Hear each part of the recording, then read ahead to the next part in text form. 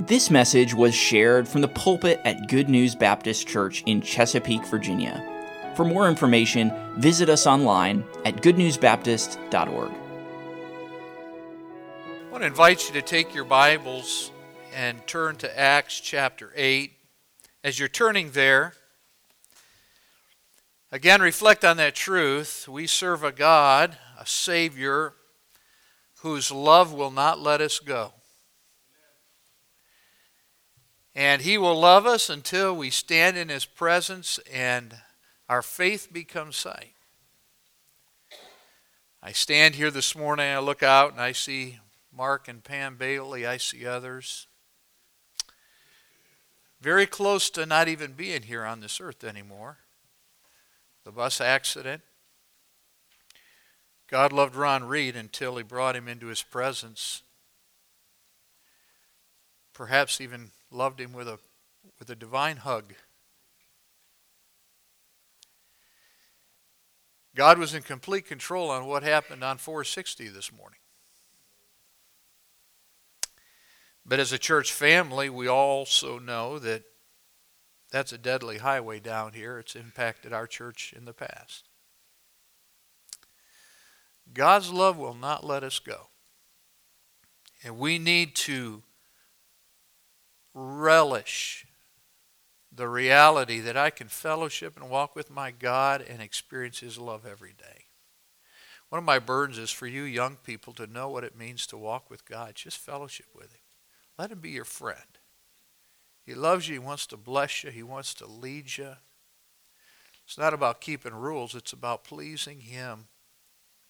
And you'll discover that His commands, His laws, none of that is grievous. God loves us, and all things do work together for good to those who love Him.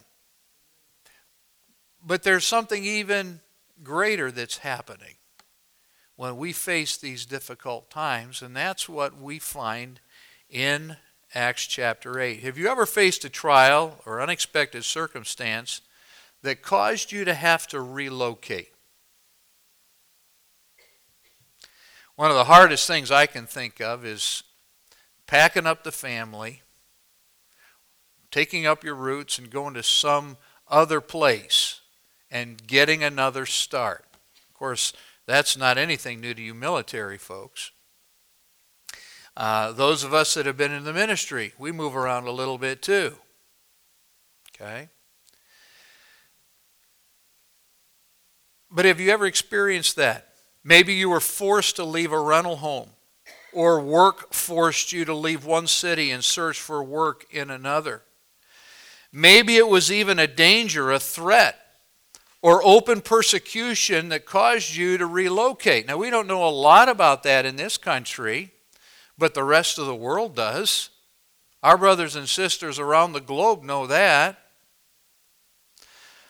I don't know of any time more unsettling, again, or more work than packing up your family, moving, not knowing for sure what waits in that new place. For Christians living on this planet, this is always a possibility. I hear Christians say all the time these days, can't believe what's happening in our country. Unless God turns the tide, it's going to get a whole lot worse than what we're seeing now. Now, why is it true that Christians living on this planet always face the possibility of God using difficult things, even persecution, to relocate us? Well, first of all, we never know where the captain of our salvation will give us ministry orders to somewhere else when He has already said, "Go ye into all the world and preach the gospel to every creature." He is committed to working through us to get the gospel to the world. And so at any time, He can say to you, your orders are changing. Now let me just pause for a minute and ask my brothers and sisters in Christ, are you aware of that? Are you conscious of that? Every day are you thinking, the captain of my salvation could relocate me in the harvest field to do His work somewhere else?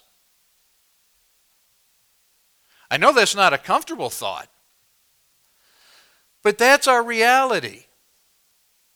The question is, are you willing? You say, but Pastor, I'm old. God knows all that. But his call is always, always on our life. We should never assume our current deployment will be our last one, because in God's army, we never really retire. Oh, we slow down, but for you senior adults, you don't retire. You may call yourself retired, okay?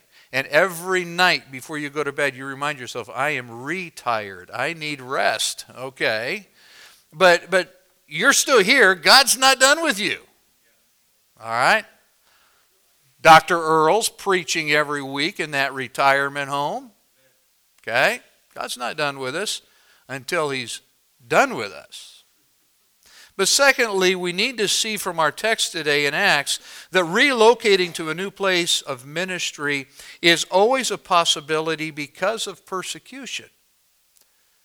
I'm not talking about running from problems when things get hard. God doesn't want us to do that. But actually needing to flee because of the threat of bodily harm or death. And we're going to see in the text, it's okay to protect your family, to go someplace else, to feel like a refugee perhaps. As you get relocated, you're protecting your family. But understand, God may just be changing where his missionaries are at. God may allow this to happen and use it to redirect us to another place in the harvest field. Someone may ask, well, does God actually do that? And we're going to see this morning he does. In Acts chapter 8, look with me at the first 4 verses. All right, here's what it says. And Saul, consenting unto Stephen's death, was consenting unto his death. And at that time, there was a great persecution against the church, which was at Jerusalem. And they were all scattered abroad throughout the regions of Judea and Samaria, except the apostles. And devout men carried Stephen to his burial and made great lamentation over him. As for Saul, he made havoc of the church, entering into every house and hailing men and women, committing them to prison. Therefore, they that were scattered abroad went everywhere. What were they doing? Preaching the word. Okay, now, this is a narrative, and we're going to treat it like a story this morning, but we need to understand what's happening in the text. So let me get a little technical this morning, and then we're going to come and work through the text. Notice, Saul is mentioned in verse 1. So we're introduced to the agent of this deadly trouble. Right after that, then, we are told, and this is what you're going to see, that the physical result of the deadly trouble was they're scattered. And then, really, a part 3 in these verses is the focus turns back to Saul in verse 3, who's making havoc of the church.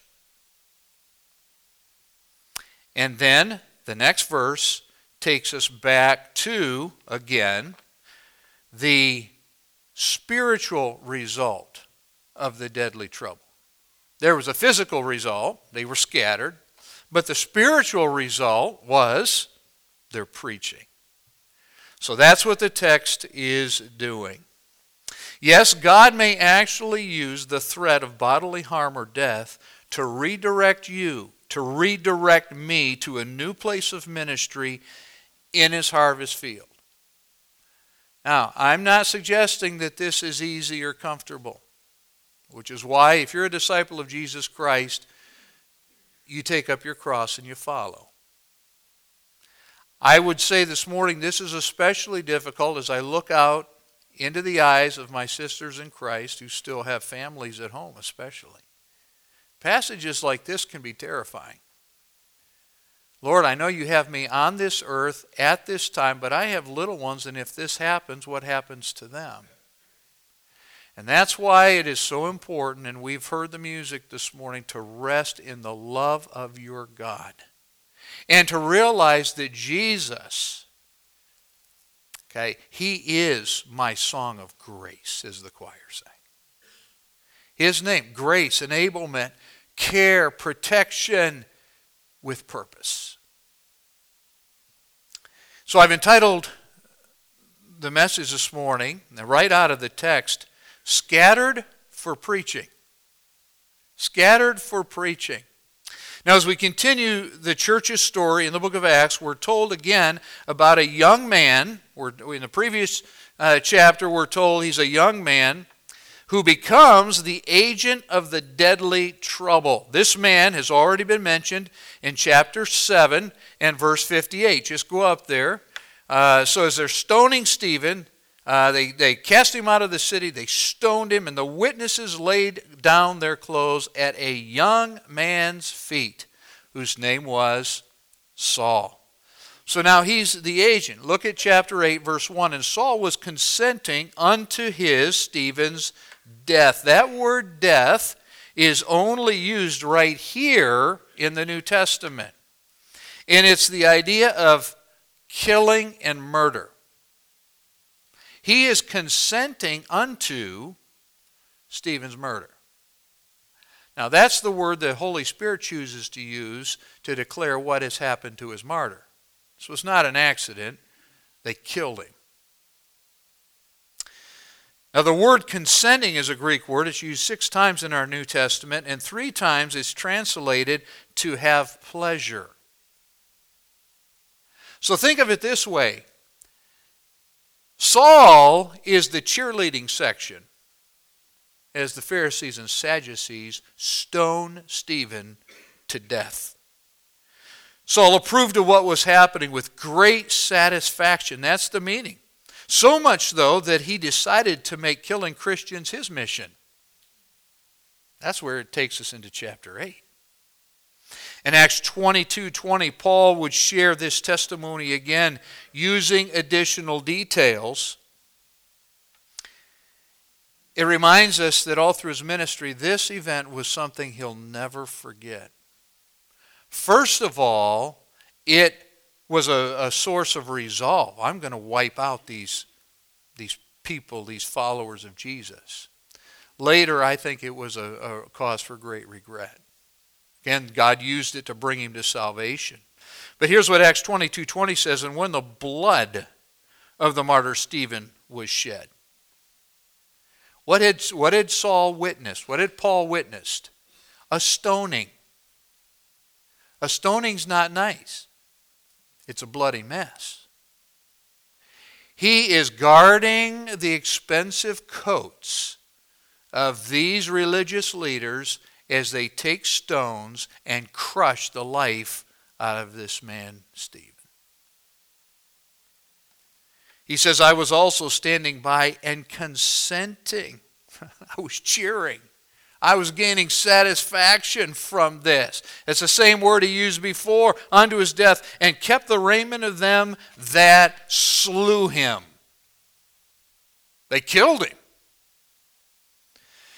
F.F. Bruce, in his commentary, believed that Luke here was actually sharing firsthand testimony that he had heard from Paul. As Paul reflected, remember, Dr. Luke was his companion in ministry. As Paul reflected on his days as the unconverted Saul, Luke is probably sharing firsthand testimony from Paul about what he had witnessed, what he had participated in. And so verse 1 continues, and at that time there was a great persecution against the church, which was at Jerusalem. Great persecution. No one was spared, as we'll learn a little bit later in verse 3. Now notice how God used the agent of persecution for his purposes. It's so easy as Christians to think, this is out of control. Look what they're doing. Look what he's doing. And the church in Jerusalem could be saying, look what Lord, do you see what he's doing? But God was using it for his purposes. So the physical result of the deadly trouble. And they were all scattered abroad throughout the regions of Judea and Samaria. Now make a note in your Bible. Make a note somewhere, okay? Thus begins the second phase of what the Lord Jesus had initially told the disciples to do. Remember Acts 1:8, and ye shall receive power. After that, the Holy Ghost has come upon you. Now remember, everything to this point in the book of Acts, the Holy Spirit has been empowering it. It's amazing. Even Stephen preaches that message. It's not a message he prepared for. He preaches a great message to the religious leaders. Twice before that, we're told that he is filled with the Holy Spirit. Then the Spirit prompts him to look up into heaven. Remember, this is all the work of God. Ye shall receive power. After that, the Holy Ghost has come upon you, and ye shall be witnesses unto me, Jerusalem. Now, is Jerusalem happening? Yes, thousands have been saved. Thousands. But what about Samaria or Judea? What about Samaria? What about the uttermost parts of the world? Okay? It's great that thousands, they're having a great time in Jerusalem. There is persecution. There's not been bloodshed until Stephen. But they're all here, and where should they be? Out there. And so God's going to help them out of the nest. Again, look at the text. God is so serious about His church taking the gospel to all the world that He is willing to use persecution and problems to get us there. The book of Acts, church history remind us God may allow difficulty and persecution to purposely drive His witnesses to areas they had not planned to go. If God nudges us out of the nest, that doesn't necessarily make us comfortable. It may not be pleasant. But are we willing to get out of the nest? Somebody probably, to give you the gospel, did something uncomfortable. They confronted you with truth. We have missionaries around the world this morning, several families right out of this church. Praise the Lord. Do you think any of that was comfortable? Tempted to have the Wagars come up and share a testimony. Go to a hot, smelly island in the middle of the Pacific. No good health care. Okay, why? Because this is where the captain of our salvation gave us our orders. This is where we're supposed to be. Now, does God still do this today? Yes. And this is why He has given us this text. This is why this is in the book of Acts. Could God allow this to happen in your life, your family, in my family? The answer is what, folks? Yes. Are we willing to let God lead in this way?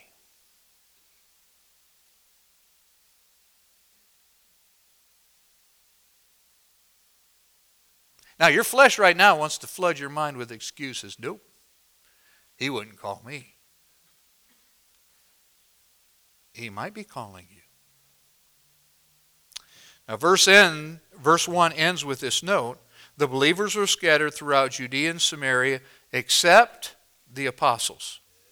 Now, this indicates great courage and faithfulness when strong church leadership was needed the most.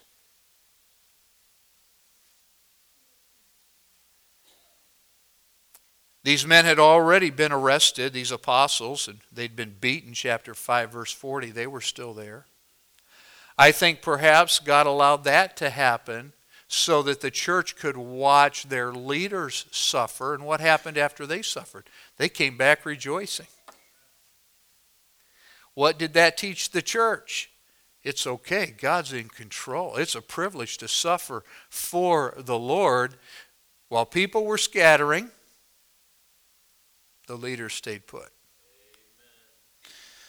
But now a brother has been murdered. And so they stay where God had called them. I'll just share something very personal this morning. Your pastor and his wife, and perhaps the Coles have had these conversations before too. Renee and I have literally had talks about me doing prison ministry because I'm in the prison. You know, around this world today, there are pastors imprisoned all over the place. It happened recently in Canada.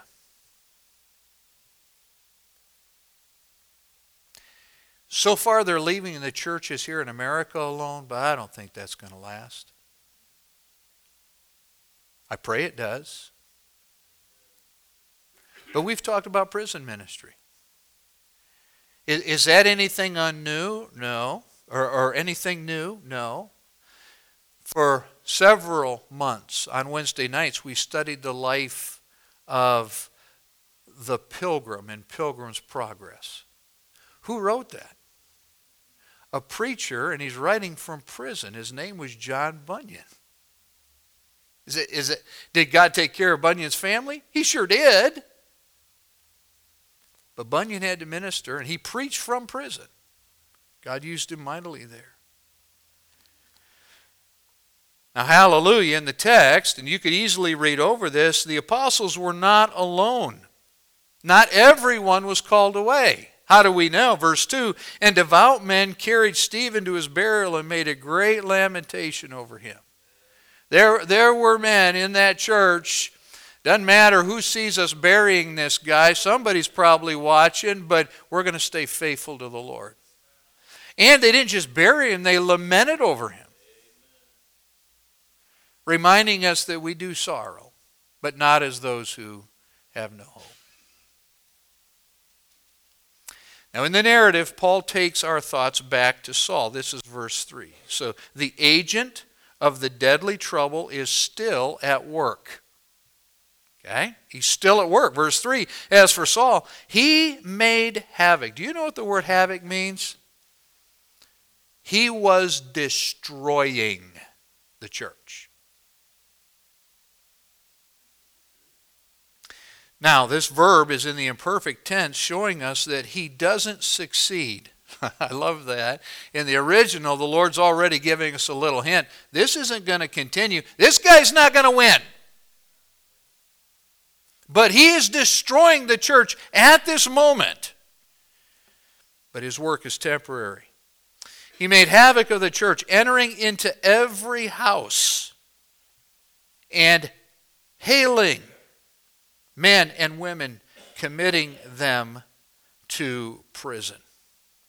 Okay? Now, how many believers have been saved in Jerusalem? Thousands. What prison could hold all of them? Remember, he's going house to house. He's going neighborhood to neighborhood and searching for anybody. Do you think that the neighbors knew who the Christians were? Oh yeah, check next door. Check next door. And so this helps us understand prison wasn't the end. He's destroyed them. And that could only mean one thing, death. What was the death? Well, in the context here was probably stoning. It wasn't crucifixion. That's what the Romans did. It was stoning. And as you go back through even the life of our Lord and his earthly ministry, what did they do? Finding a woman in adultery, they're going to stone her. But they bring her to the Lord first. That stoning was the preference. And by the way, around Jerusalem, there's lots of ammunition. There are stones everywhere. And so again, this is a bloodbath. It was a house-to-house effort. Stuart Custard remarks, quote, Saul perceived the major influence that Christianity was going to be unless it was stopped. He was determined to be the one who would stop it. No one was spared. Men, women, he committed them to prison. What about their children? I don't know that he cared. Imagine what this is doing in the church in Jerusalem. Imagine if it was happening in our context and we're looking out for each other and trying to find out where people's kids are and who's in prison and who's still alive. You've got to insert yourself into these texts to even get a sense of how difficult this was. But Saul was still at work. Now Scripture will show us the spiritual result of the deadly trouble. Look at verse 4. Therefore, they that were scattered abroad went everywhere, in hiding. It's not what it says. They went everywhere, and what are they doing? They're preaching the word. Again, this brings us back to the title of the message. Don't miss this. They that were scattered went everywhere preaching. Okay, we can't do it in this part of the harvest field. Wherever we end up, that's where we start again. God may allow his own to be scattered by persecution or other difficulties, but for one main purpose. We're looking for a better life. That's up there. Okay? No. It's for the gospel. It's for the gospel. Do you know, and I was reminded of this morning with this message on my mind, God could put you in a hospital bed because in that part of the harvest field, somebody needs to hear the gospel. It's interesting who I'm hearing amens from. Some of you have been there. Would God really do that? Yeah, because everything in that hospital room is temporal. It's temporary. The souls that are there, that's all about the eternal. I get a new body, but once I'm heaven's side, I won't be able to share the gospel with anybody again. It's too late. So they went everywhere preaching the word. Let me share an example. We know that many Europeans who came to these shores mistreated the Indians who were here. In many cases, trying to force them to become Christians. What an awful testimony some of that history is. Jesus never put a sword to anybody and made him become a Christian. That's not who he was. But that's not all the history. That's what some of those out there would want you to think the history is. That's not all the history. And in fact, God allowed the persecution of his church in Europe to bring the gospel to places around the world. He allowed persecution in England to bring the gospel to the Indians who were here. Did you know that?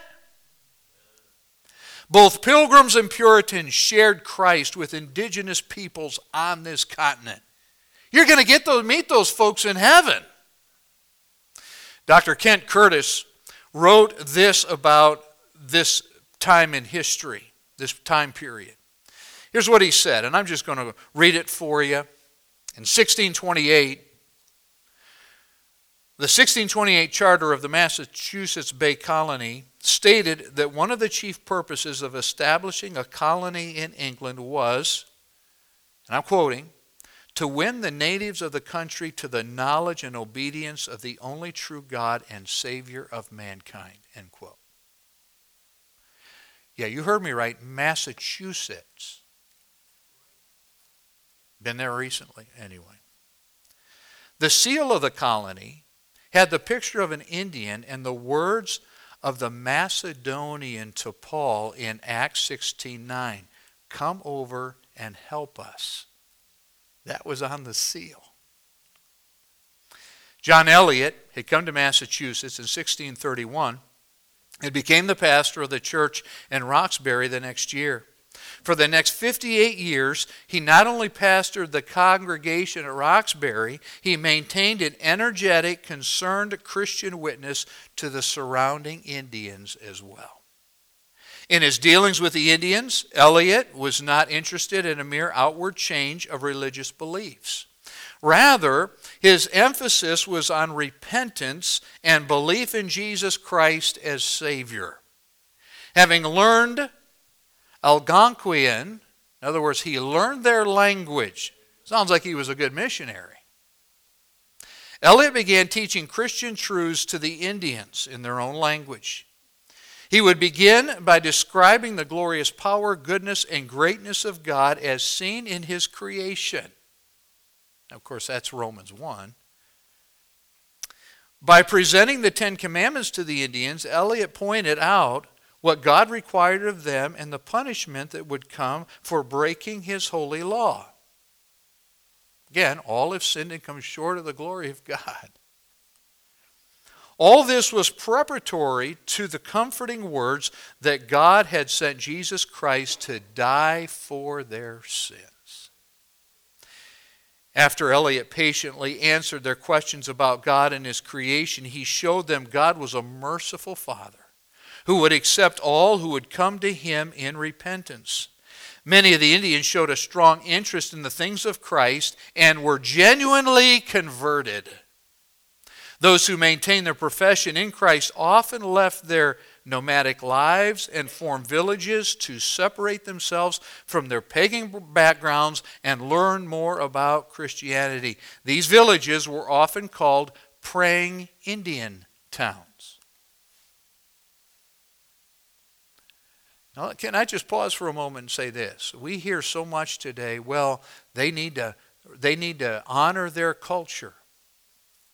Not if their culture's pagan. Not if there's spirit worship and demonism. No. They need to become like Jesus. Where the Indians often made law, and then the Indians often made laws punishing their former practices.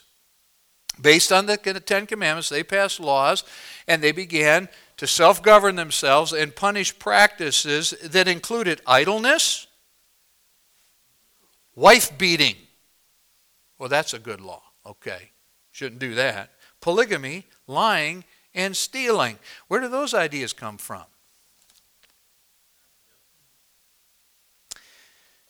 John Eliot and the Puritans recognized that conversion to Christ would change the entire fabric of Indian life. And again, this is this historian writing. As all things had become new in the Puritans' lives. Because Christian living must follow conversion, John Eliot took upon himself the immense task of translating the Bible into Algonquian. He translated the Scriptures. Oh, by the way, his 1663 translation became the first Bible printed in America. Did you know that? The first Bible printed here was to the American Indian. Eliot also composed an Indian primer and grammar to teach reading, and an Indian psalter which became their first hymnal. He's called today the Apostle to the Indians. He died at age 85, having lived a full life of service to his Lord, his congregation, and his beloved Indian neighbors. Can you see John Eliot's mindset was exactly that of the believers in Acts 8? Would you be willing to pray this morning and ask God to make your mindset such that if trouble, persecution caused you to flee and relocate, you would go there purposed to give the gospel?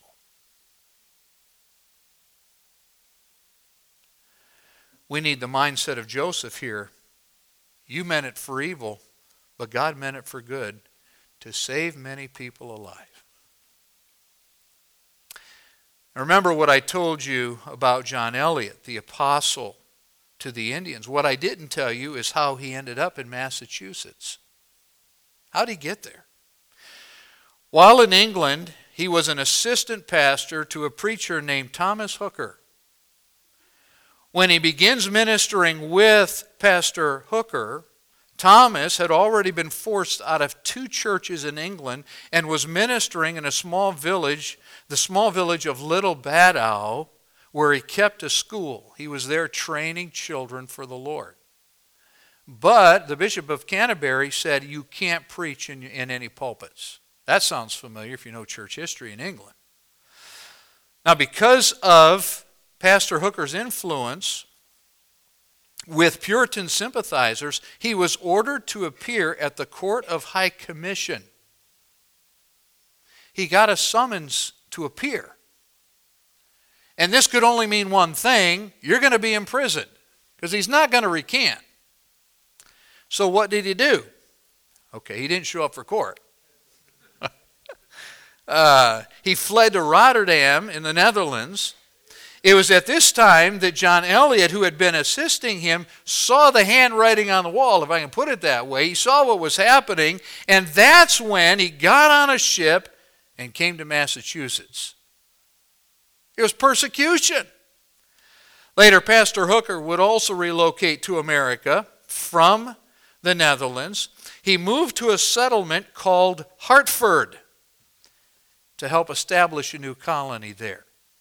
And his focus being there was this: to share the gospel with everybody that he could. By the way, perhaps if you've heard of where this new colony called Hartford was located. Connecticut. Did you know that the state of Connecticut, like the state of Massachusetts, both those places were founded by folks who were preaching the gospel and trying to reach people for Christ?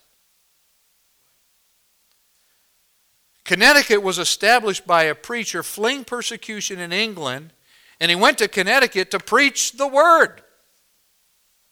Scattered in order to preach. By the way, he's called the father of Connecticut. I don't think they're teaching that in schools today, but that's who Pastor Thomas Hooker is known as. So may God help us remember that sometimes God scatters for the further proclamation of his word. How many of you get encouraged when you hear about persecution? Please don't raise your hand. You're lying. Put mine down. All right. None of us like that because we like to be liked. But yea, all that live godly in Christ Jesus will suffer what? Persecution. God said that. I don't like that part of it, but think about the truth that if God allows the persecution to happen, God's going to use that to relocate you, and wherever he takes you, there are going to be souls that need to hear the gospel, and let me even take it a step, and souls that are going to be saved. How do we know that? He promised. He promised. If you go forth weeping, bearing precious seed, you'll doubtless come again rejoicing, bringing your sheaves with you. And the testimony of the book of Acts is if you'll go in the power of the Holy Spirit, folks are going to be saved. And so where Satan tries to stop you being fruitful in one place, all right, God can use all that to make you fruitful in another place. Here's my burden. Will we hold on to this truth from the beginning of Acts 8, and will we remember it for whatever lies before us in the future?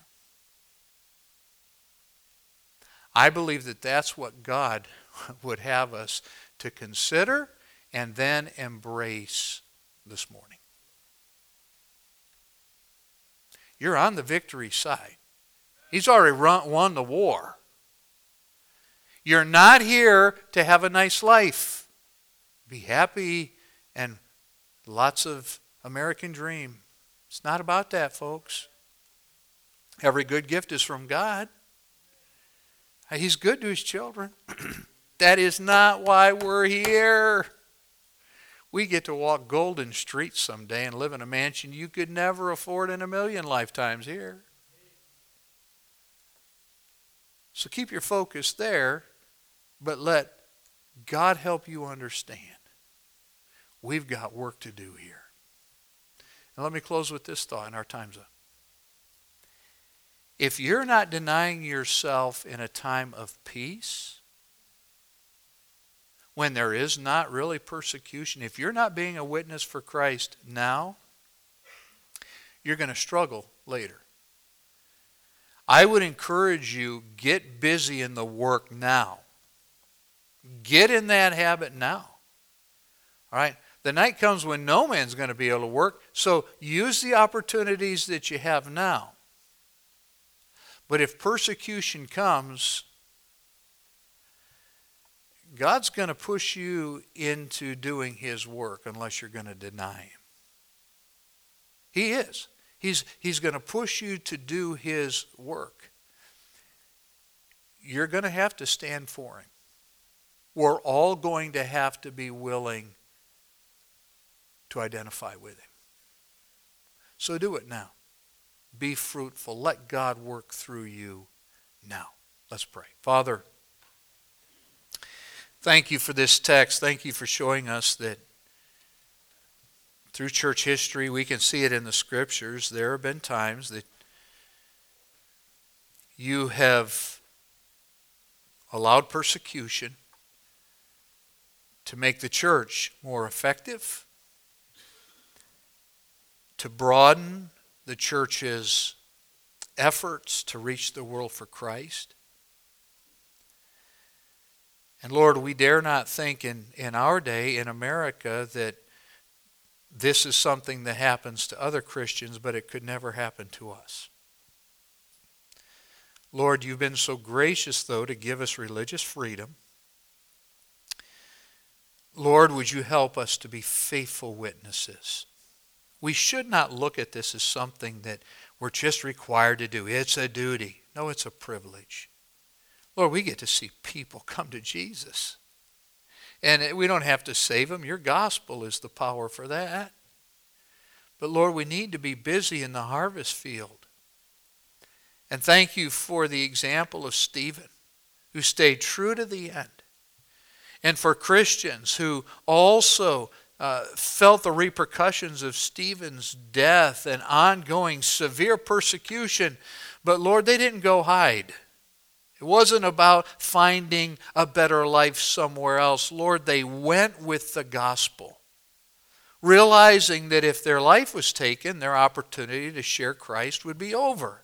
And so they went, and Lord, your word indicates they went with purpose to be a witness. Now, Lord, help us to have that purpose today. Give us spiritual eyes, even though we live in great comfort right now. Give us an urgency. Holy Spirit, give us the grace to be effective witnesses for you, not to hold back. Thank you for listening. If you have questions about your relationship with God, or you would like to know more about the ministry of Good News Baptist Church, you can visit us online at goodnewsbaptist.org or call us at 757-488-3241. We trust your heart was challenged as you listened, and we want to encourage you to share this message with others. May the truth of God's Word be your guide as you strive to follow Christ and make Him known to others.